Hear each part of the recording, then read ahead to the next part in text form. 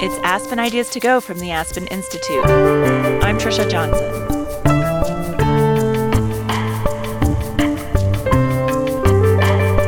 For the last several years, hateful incidents have been on the rise in the U.S., and many people seem more and more comfortable expressing their hate out in the open. Why is this happening now, and what can we do about it as a society? We've learned during this time that mere exposure to diversity, mere exposure or even, some level of education in what people who don't look like you or don't come from the places where your ancestors come from may not be sufficient. It may be necessary, but it's insufficient. The problem of hate is complex and multifaceted, and so the solution has to be too. In today's episode, we hear from civic leaders and researchers who are working to track these incidents, protect victims, and stop hate from spreading. Aspen Ideas to Go brings you compelling conversations hosted by the Aspen Institute. Today's discussion is from the Aspen Ideas Festival. The panelists are Manjusha Kulkarni, the Executive Director of AAPI Equity Alliance, Jonathan Greenblatt, the CEO of the Anti-Defamation League, and Dana Coester, Media Professor at West Virginia University. The conversation is moderated by Eric Liu, the co-founder and CEO of Citizen University and the director of the Aspen Institute's Citizenship and American Identity program. Here's Liu. We were talking earlier about the topic today. Stopping Hate is the title of this session. And implied in stopping hate is two things. Number one, that it can be stopped. But number two, that there's, if you stop the hate, that there's something else to do in the affirmative. And we're going to talk about both dimensions of what's implied in the session title here. But I want to begin with an opening question that I'll pose in common to all three of our panelists and invite them each to speak for a few minutes about the question as it relates to their work. And the question really is just recognizing this, that, we love to talk about how love is eternal, and we rarely like to acknowledge that hate is eternal, that hate has been with us from the beginning, that hate will be with us ever after. And yet, as we gather here today, here in the United States in 2022 and in other ways around the world, but particularly here in America, there has been something of an inflection point. There's been, if you will, a climate change around hate. And the question that brings us together here today, as we see in mass shootings and the rising incidents and severity of those kinds of incidents, as we see in people emboldened to march in public places carrying tiki torches and saying they will not be replaced, as you see video after video of elderly, but actually Asian Americans of all different ages and generations during this era of the pandemic getting assaulted literally for the way they look and for the ways in which the way they look is attached to narratives and conspiracy theories about pandemic in our times right now. And these are just the visible dimensions. As our online audience is attuned to right now, what is not as readily visible in day-to-day face-to-face life is the absolute explosion, contagion of hate on online platforms, both well-known and otherwise. And so the opening question that I want to pose to all three of you is, what is it about this moment in our society's life that is leading to this surge of hate incidents, of a kind of miasmic spread of a normalization of hate in public and civic life? And from each of your perspectives in the work that you do, how would you speak to that question? Well, I really appreciate how you framed it, Eric, because hate, unfortunately, against the Asian American and Pacific Islander community has been with us really since the founding of the country. The first exclusionary immigration act was against Asian women, which is Chinese women, labeling all of them as prostitutes, essentially, and forbidding them from coming to the United States. In the 1980s, we had the killing of Vincent Chin, perpetrators mistaking him for a Japanese American and for the loss of their jobs. But what we see now is absolutely due to the pandemic. right? And the causal connections that have been drawn by a lot of our political leaders connecting COVID-19 with the Asian American community. And in fact, the TAF, the Asian American Foundation, did a survey recently that found that even now, 1 in 5 Americans blame our community, the Asian American Pacific Islander community, for COVID. So before I get into the details of what's been going on, I actually wanted to share an incident that was reported to my organization, Stop AAPI Hate. We're the nation's leading aggregator. And this is a direct quote. I was waiting in line at a hardware store. A man cut in front of me, so I mentioned that there was a line and pointed to it. He yelled out, "Stupid effing chink, go back to your country. Do you effing speak English?" So I apologize for that language, but this was an example, something that happened to a young woman in Los Angeles just last year. Right? So we see that our community members have been impacted just in how they live their daily lives. So what's the who, what, where, when, and why? The who. We've received over 11,000 incident reports from all 50 states and the District of Columbia. Majority of those are from women, but we know that across the board, AAPIs have been impacted, so it's not simply Chinese Americans, but also Southeast Asians, South Asians like myself, and even Pacific Islanders. What we also know is that this is just the tip of the iceberg, which is that Pew Research Center found that 45% of AAPIs experienced hate. That's roughly 8 to 10 million individuals just in the last 2 years. So what's the what? It is largely verbal harassment, but incidents also include physical attacks, civil rights violations in the workplace, refusal of service in retail. And what's really important for everyone here to know, the vast majority of these are not crimes. And so they're not hate crimes. So we need really comprehensive solutions when we talk about this. And secondly, that they are, there's not a single profile of perpetrators. They come from all communities. And then just really in terms of the why, we know that unfortunately, President Trump brought on a lot of this, making that connection using terms like Wuhan virus, China virus, and Kung flu. And from that time on, we saw those incidents continue to take place, and they've increased, really unabated. We're going to come back to a couple of the points that you made, Manju, particularly around the fact that these are not necessarily crimes under law, but they get to matters of norms and culture. And we'll get back to that point, which I think is really important. But Jonathan, this moment, what is it about this moment in this surge that you and ADL are tracking, combating, experiencing? Well, thank you for the opportunity. I think, first of all, just to level set and build upon what was said previously, there's no question that hate is empirically on the rise.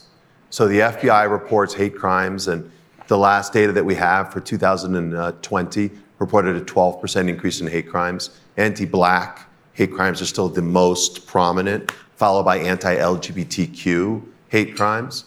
In the faith-based hate crimes, we see that Jews are about 60% of those, despite the fact that we're just about 2% of the overall US population.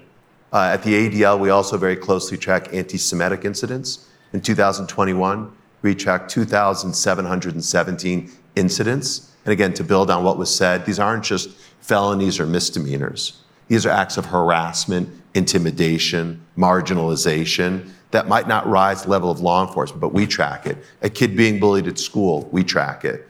We have 25 offices across the United States that actually investigate every incident that we report. My staff investigated over 9,600 incidents in 2021. And only 2,700 plus we would call actually an anti-Semitic incident. So there's a lot of stuff that's happening, and I also agree that it's vastly underreported. Why is this happening? I think we see stereotyping often increases in surges when systems fail. Right? When politics isn't working or markets aren't working, people look for someone to blame. The AAPI person standing in line, the Jewish person who's behind some perceived conspiracy. So COVID really accelerated and exacerbated these trends. politicians who weaponize hate as part of their agenda are a big part of the problem too. And I would really say we shouldn't, look, white nationalism, as Eric mentioned it before, is the single most significant threat to the republic, I might argue, in many respects. The vast majority of the violent extremist-related murders over the last 30 years have been committed by white supremacists, right-wing extremists. So we should not understate the threat. And at the same time, as I just mentioned, anti-Semitic incidents reached a record number last year, the highest total we've seen in 42 years of tracking this data. And President Trump was gone. We had Jews being attacked in broad daylight last May, prompted by the fighting in Gaza, in New York City, in Los Angeles, in Chicago, in Las Vegas. And the people assaulting them weren't wearing MAGA hats. Okay? They weren't carrying Trump signs. So this is an issue on both sides. I think hate is like a contagion that is spreading, becoming normalized in our political discourse. And I believe that's a danger to all of us. Dana, Jonathan just used the word weaponized, which itself can be taken literally and figuratively, right? We have seen in the surge of gun violence that is connected to hate, the actual physical weaponization, but a lot of what you've been tracking in this time is the ways in which, as a matter of intimidation, political pressure building, norm setting, this weaponization is happening in a more figurative way. From what you see in your work in Appalachia, same question. Why? Why this surge right now, and how much of it is about pandemic or political leaders whose example trickles down, and how much of it is about things rooted in place that are deep, long-standing challenges of like the ones that you observe every day? Well, I would say it's all of those things and more. And so I've spent the last 5 years working on a documentary that we're finishing right now called Raised by Wolves. And it looks specifically at the online and offline worlds of children in Appalachia and rural America and what they're exposed to. We are also living in legitimately apocalyptic times. And I like people to sort of sit with me in the space that our young people are in and look at the future and this world through their eyes and what they observe. I'm often told that I have to make my research more palatable for adult audiences because it would be too traumatic for you to see what our children see. It has been a years-long, daily, hourly, endless scroll stream of memes and jokes and content that are soul deadening. It is misogynistic. All of the forms of hate are manifesting in these memes, but it is also mixed with violence, gore, pornography. So it is a shame-inducing cocktail. And I want to bring up shame because shame is really important. Shame is part of violence. Those are two of the conditions that you need for people to move toward violence. And in our region, we have a people, especially young people, that know where they sit in relationship to power structures in the rest of the world. But shame is not something they bring to that. Shame is a shadow that media and the rest of the world cast on them. So we have to understand that that's an ingredient. The other thing that I would say is my research partner just a couple weeks ago, as we were looking at some of this truly soul-deadening content, said there's nothing left for late capitalism to extract from Appalachia, so it's extracting our children's souls. And so I just want you to think about that, and then I want to leave you with a statement from a child we were interviewing, a teen now, about their exposure to gore and violence online. And he said, I stopped feeling anything in the 5th grade. Wow. Okay, I want to pick up on a few things, Dana, that you just said that I think thread through everything that's been said so far. This idea of shame being very connected to violence is, of course, connected to the ways in which, when we're talking at a systemic scale, systems breaking down leads people to scapegoat, right? Fear leads people, or pain or anxiety leads people to blame. When we begin to reckon with, and I actually before, I don't want to pivot too quickly to, okay, how do we fix this? Right? I actually think Dana inviting us to sit there and imagine scrolling through, much less creating some of this content that she and her team have to sift through, to imagine sitting through those 9,000 reported incidents that Jonathan's team of only a few hundred people have had to navigate and respond to, not just observe, but respond to. These 11,000 incidents, right? Just sitting with that and to think about how behind each of those incidents is not only an act of hate, of physical violence or intimidation or harassment, but is also some noxious, toxic cocktail of shame, fear, anxiety, other feelings that led people to this in the first place, right? That led people to commit these acts. And I'm wondering, not so much, in a pure, like, let's jump ahead to empathize with the perpetrator, but even in the work of trying to address and stop and combat this hate, how much do you and your teams think about really trying to step into the shoes of those who are committing these acts? And what is that teaching you so far about prevention and about ways to limit the harm? And any of you can jump in first. Well, so at ADL, we do a lot of work with former white supremacists and as well as some with former Islamic extremists. I can tell you that a lot of times people move into these spaces because they feel they're kind of seduced and drawn in.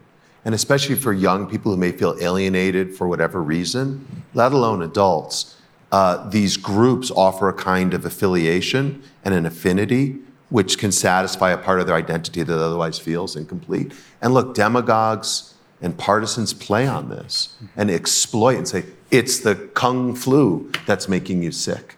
And I mean, we've seen that with ugly effectiveness.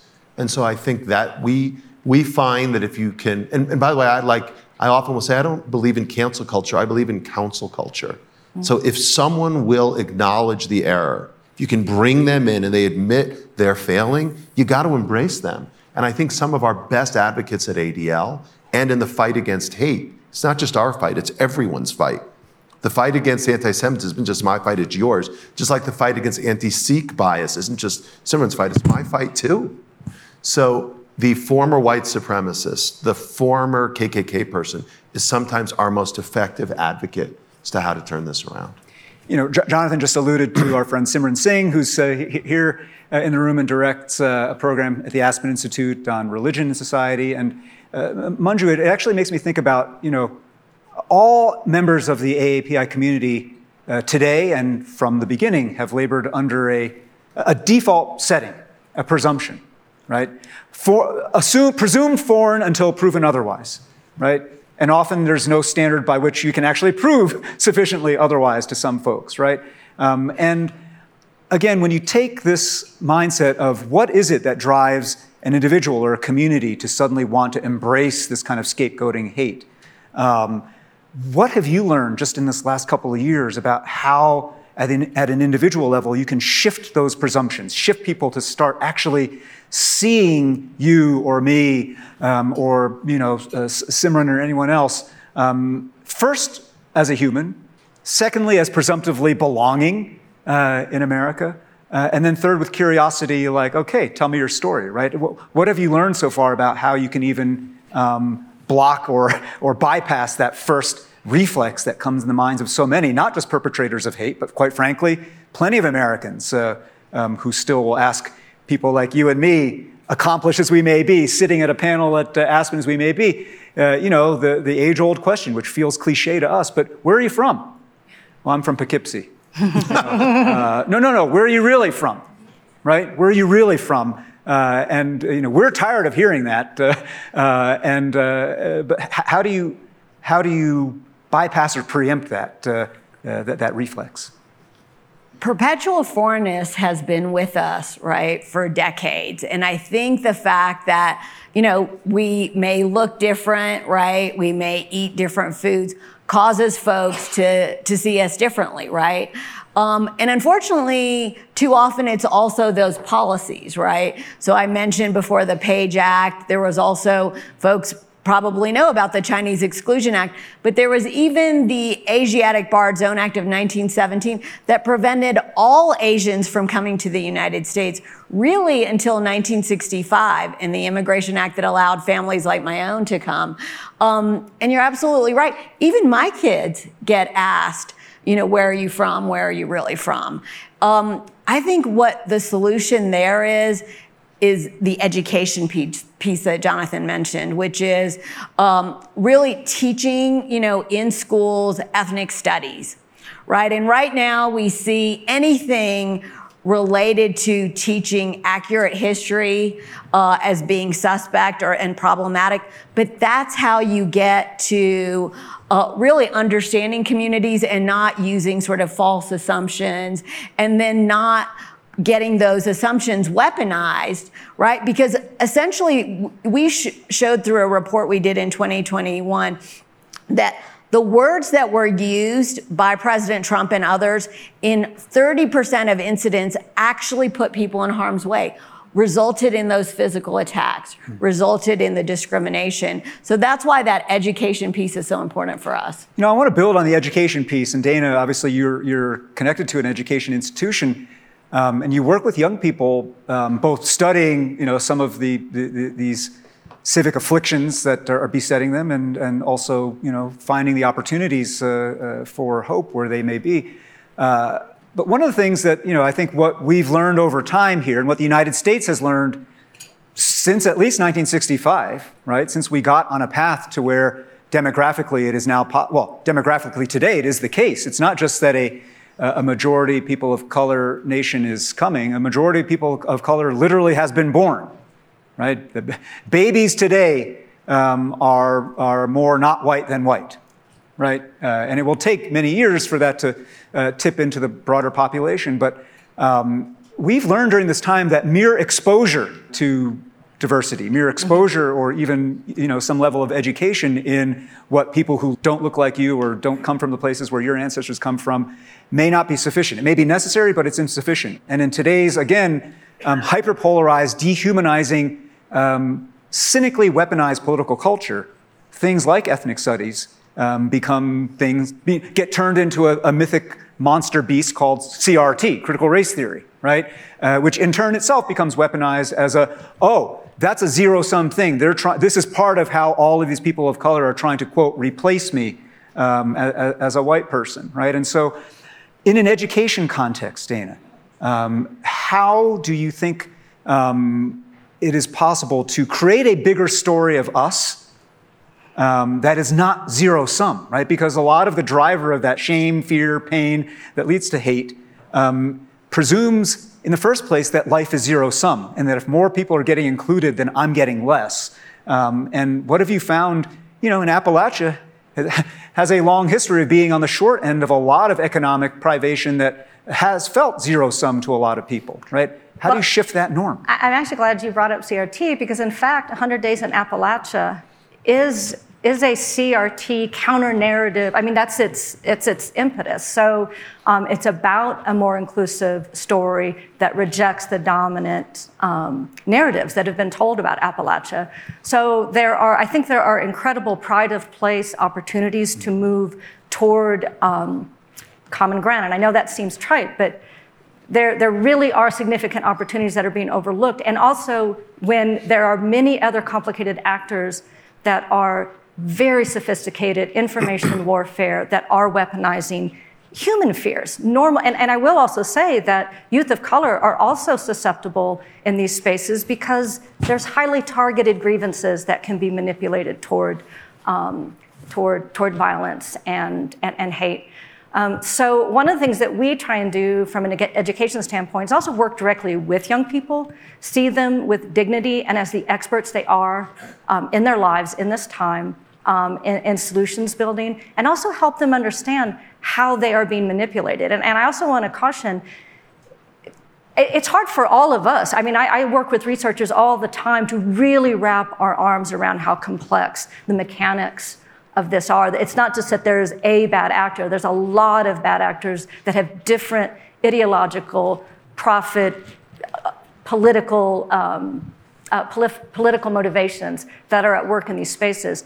And oftentimes when young people find themselves moving toward a violent organization, it's not because they showed up with guns in hands and memes. It's because they came there offering a sense of purpose, meaning. You're depressed, you don't have health care, here's alternative opportunities for you, here's how you can feel resilient. I mean, things that we should be just teaching and celebrating and I dare I say weaponizing actually towards social good, because that's happening in all of these other factions.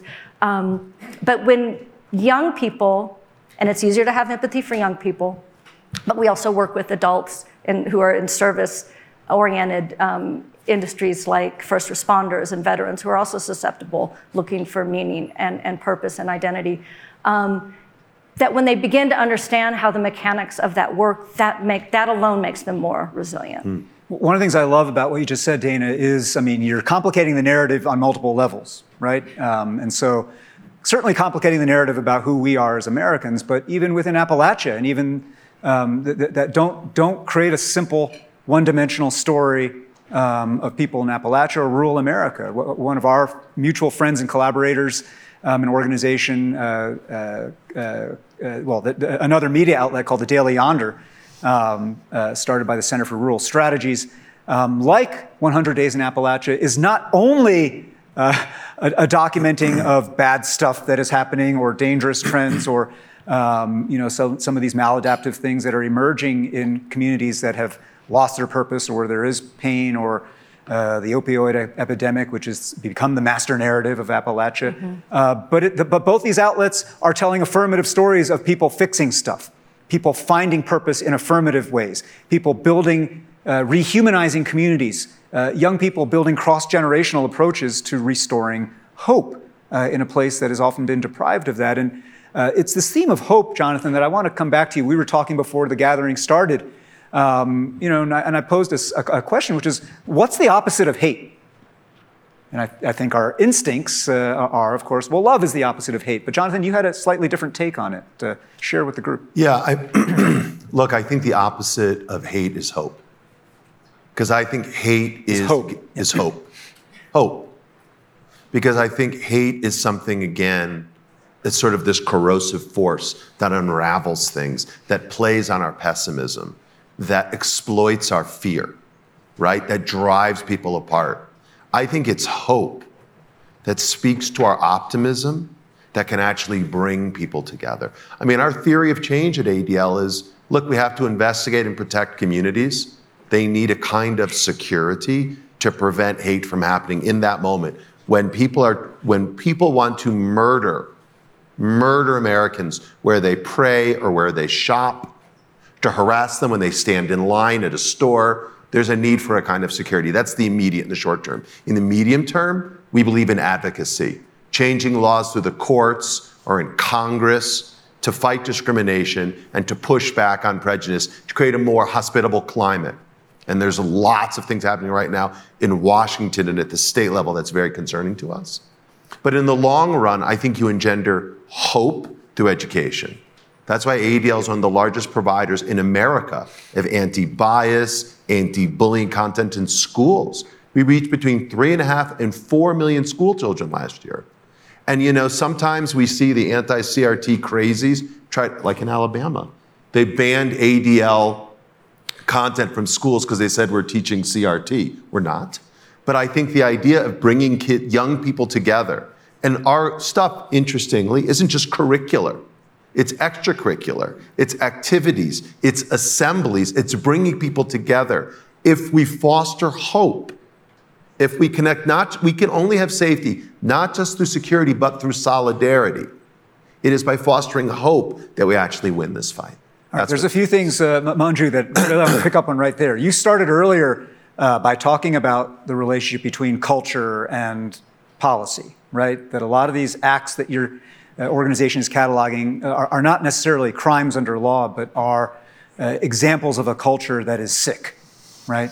And when Jonathan speaks there about this in the longer view, the role not only of education, but the role of bottom-up responsibility taking, right? Culture comes down to, in politics, you might be able to point to President X or Governor so-and-so or Mayor this and say, do something, or say, unfortunately, stop doing something, right? But when it comes to culture change, we have to look actually at ourselves, within ourselves and at each other, and ask, what are we doing or what are we failing to do?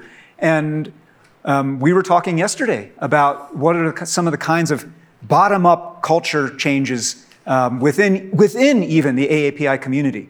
A community that often has been raised to say, keep your head down, stay out of politics, don't get engaged in civic life. You're going to get, nothing but bad stuff lies down the way. Focus on what you got to focus on, take care of your family. And within this community, there's a lot of almost re-socializing that has to happen that says, we have to take responsibility for changing the narrative, and we have to take responsibility for building coalitions of solidarity with people outside our community, right? And what is the AAPI Equity Alliance doing to kind of activate that sense of cultural responsibility taking right now across racial groups? Right. Well, I want to piggyback on two things that both Jonathan and you said, Eric, a few days ago, which is when we look at hope, and you mentioned at your workshop, you're not optimistic, you're hopeful, because hope has agency. Right? And so that's how we approach our work, is that our communities have agency in the narrative change and the cultural shifts that we need. And part of that is civic engagement.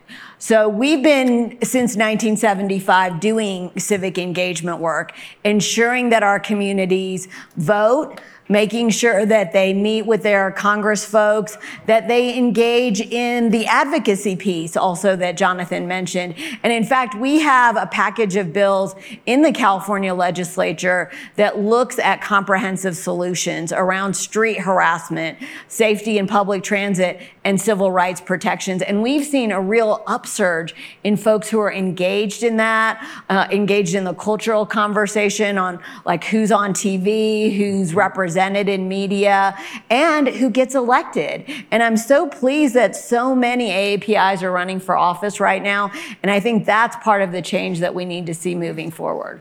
Well, I want to make sure we spend some time now opening up for a wider conversation. And within the room here, we have people running microphones. So if you have a question that you'd like to pose, and there's, I see one or two right at the back of the room, tell us who you are and where you're from, and please pose your question. Hi, thank you all so much for being here. I'm Nicole. I'm Jewish and from New York City, and I'm seeing the rise of hate crimes around me. And at the same time, I consider myself an anti-Zionist. So this is a question specifically for you, Mr. Greenblatt. Are you ever concerned that the way the ADL sometimes automatically conflates anti-Zionism and anti-Semitism actually worsens the divisions within our own community and for example, the critiques of organizations like the Jewish Voice for Peace, and makes it harder for us to actually build coalitions of solidarity within the Jewish community? I think it's a really good question. I appreciate you asking it. So I don't think we conflate anti-Zionism with anti-Semitism, just so we're clear. Like, I have a wife who's a person of color, but I don't think that exempts me from necessarily saying something that's racist or offensive. And I think there are many Jews who are anti-Zionist, and that doesn't exclude them from saying or trafficking in anti-Semitic tropes. So I don't conflate anti-Zionism and anti-Semitism. I think anti-Zionism is anti-Semitism. And the way that it manifests on a college campus, or the way that it manifested in New York City last year, when the anti-Zionists who attacked Jews in broad daylight, their crime was wearing a kippah. Their crime wasn't, what is your opinion on the settlements?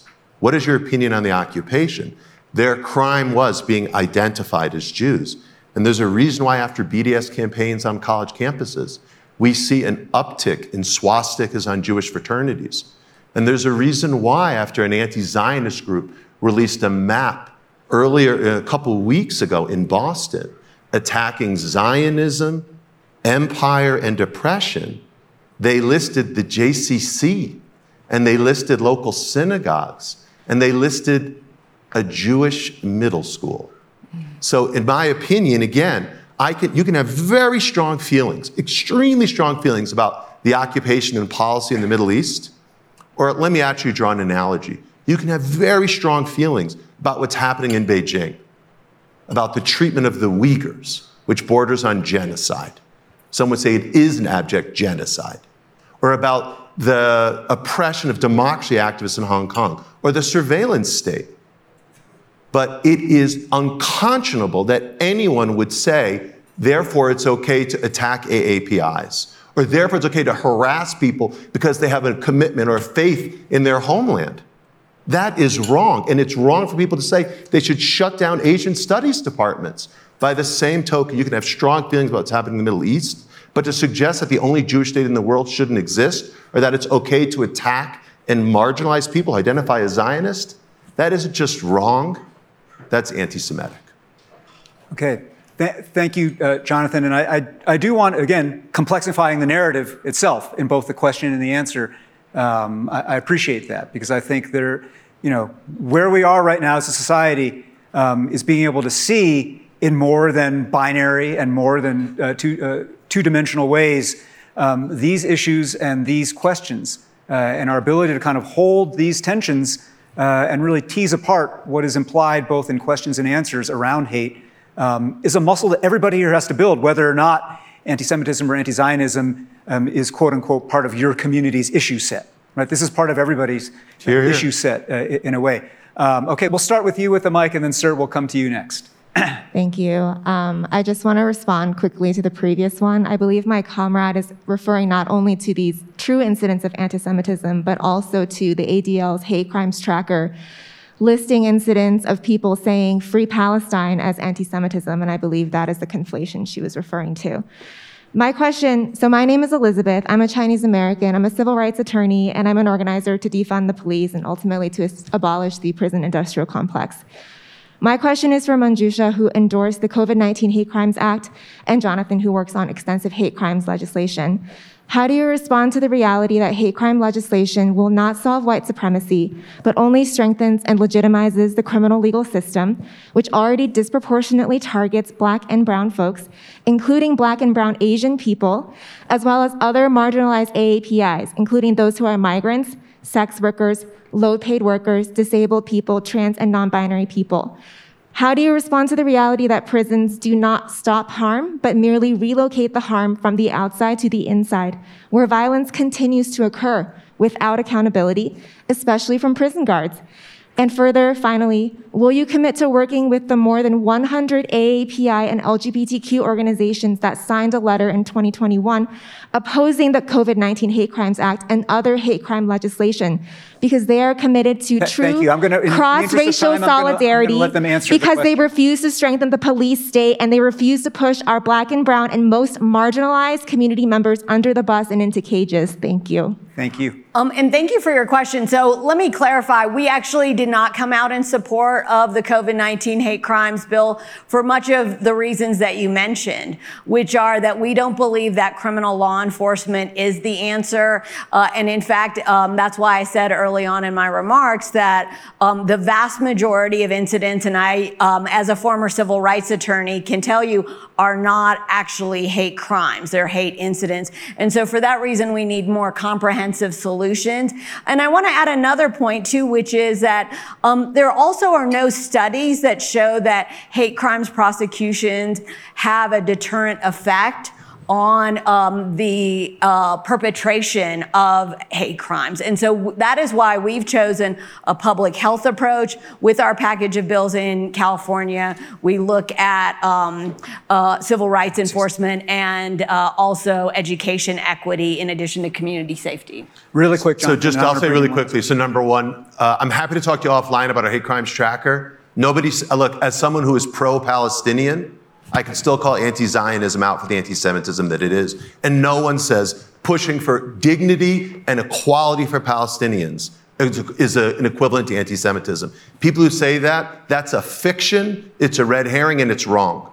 Now, with respect to your question, we support hate crimes legislation because hate crimes legislation ensures that the public understands that a crime directed not just against an individual because of an immutable characteristic is intended not just to hurt them, but to terrorize an entire community. And we agree, just so you understand, that we need look at new models like restorative justice and other techniques. Again, I told you, education is a critical part of solving this problem, but make no mistake, I have been to Pittsburgh. I have been to Poway. My people were in Buffalo for the whole week after that shooting. We were in El Paso. We were in Colleyville. And we were in Oak Creek. Jonathan, and let me tell you, you need police and law enforcement to protect our communities. That doesn't take the police off the hook for issues of systemic racism or structural racism. But make no mistake, if you ask people in these communities on the ground, they want protection and security. So you can only have safety with security and solidarity. It's not either or, it's both and.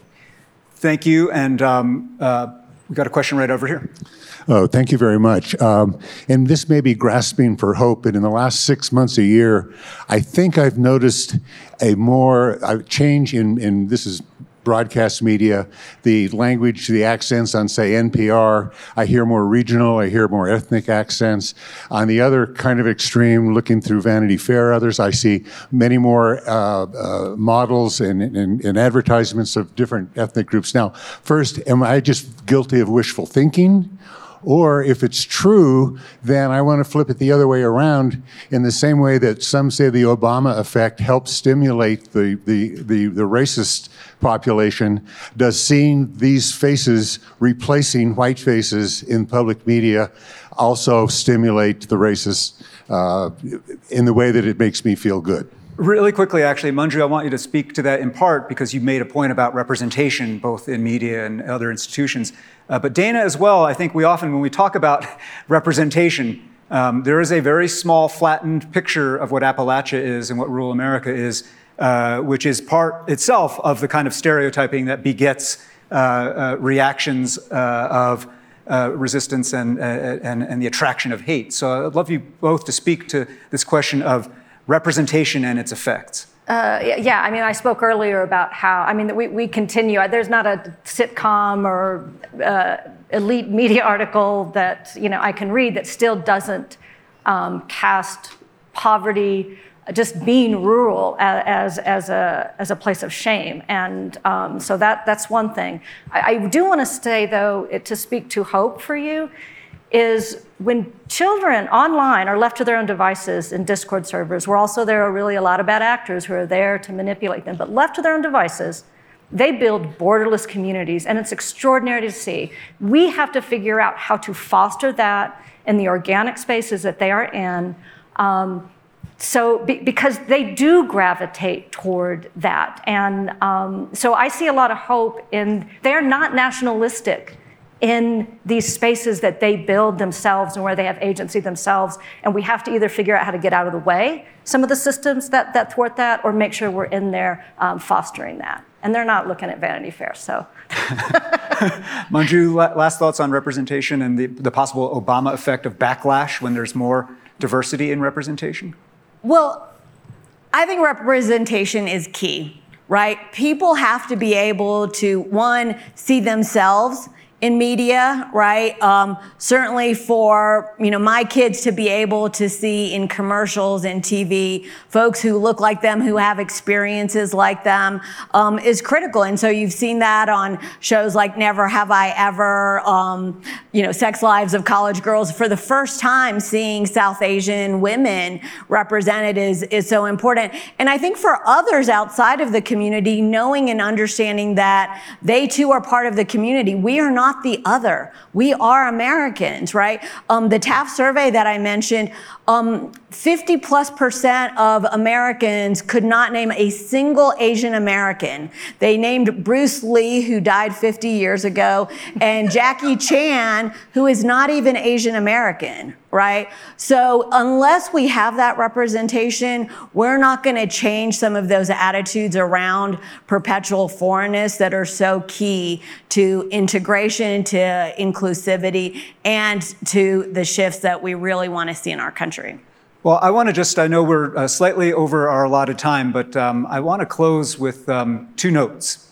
One, just a note of appreciation for the texture and the nuance in what our panelists brought here and what the questions have brought to the table as well. And I think it returns to this note that I said earlier, which is that if we aim to stop hate, and if we aim in the affirmative to replace hate or to diminish hate and replace that with something positive, whether you want to call it hope or dare even call it civic love, then this is a matter of responsibility taking for all of us. And I don't mean that just in an easy way of, be an upstander, and if you see somebody picking on somebody, if you see an act of bullying or harassment, step in. Yes, that's the bare minimum right now. But the deeper and the harder thing, which has been slightly manifested in within the constraints of our Q&A format here, is see each other as three-dimensional people. Humanize each other, right? The kinds of things that Dana is describing, those young people consuming all day long, are all about kind of weaponized dehumanization. And we have to commit to a kind of civic curiosity, a kind of humanity that says, both at the individual scale, who are you, right? We're talking about Appalachia, we're talking about the South and Southern accents that, some of you heard Manju's Southern accent, right? But not everybody would assume that this person of South Asian descent grew up in Alabama, much less came to this work because she had a mother who faced discrimination in the South and decided to do something about it and filed a successful class action lawsuit that was a great civil rights advance in that. There are stories here, right? And we have to complexify the story about each of us if we're ever going to complexify the story about all of us. And that is the responsibility that we have to take. That is the beginning of reckoning with hate. So I want to thank you for joining this conversation. I know it will continue for those of us in the room afterwards. Those of you who sent in questions online, I didn't name any of them, but some of my questions were informed by them because almost 85% of them had to do with education and education spaces and so forth. So I just really appreciate the way in which all of us have engaged here today. Thank you for this session. Thanks again to our panelists. Manjusha Kulkarni is Executive Director of AAPI Equity Alliance, a coalition of organizations serving Asian Americans and Pacific Islanders in Los Angeles. In 2020, she co-founded Stop AAPI Hate, an aggregator of COVID-19 related hate incidents against AAPIs. Along with her Stop AAPI Hate co-founders, she has been named to Times 100 and Bloomberg Businessweek's 50 Most Influential Individuals. Jonathan Greenblatt is CEO and National Director of the Anti-Defamation League. Before that, he was Director of the White House Office of Social Innovation and Civic Participation under President Obama. In 2022, he released his first book, It Could Happen Here: Why America is Tipping from Hate to the Unthinkable and How We Can Stop It. Dana Coester is a professor at West Virginia University Reed College of Media. She is founder and editor-in-chief for the collaborative media outlet 100 Days in Appalachia, which received a National Edward R. Murrow Award for coverage on extremism and political violence. Eric Liu is co-founder and CEO of Citizen University, which works to build a culture of powerful and responsible citizenship in the United States. He also directs the Aspen Institute's Citizenship and American Identity program. Liu previously served as President Clinton's Deputy Domestic Policy Advisor, and President Obama appointed him to the board of the Corporation for National and Community Service. Make sure to subscribe to Aspen Ideas to Go wherever you're listening. Follow Aspen Ideas year-round on social media at Aspen Ideas. Today's show was programmed by the Aspen Ideas Festival team and produced by Natalie Jones and me. Our music is by Wonderly. I'm Trisha Johnson. Thanks for listening.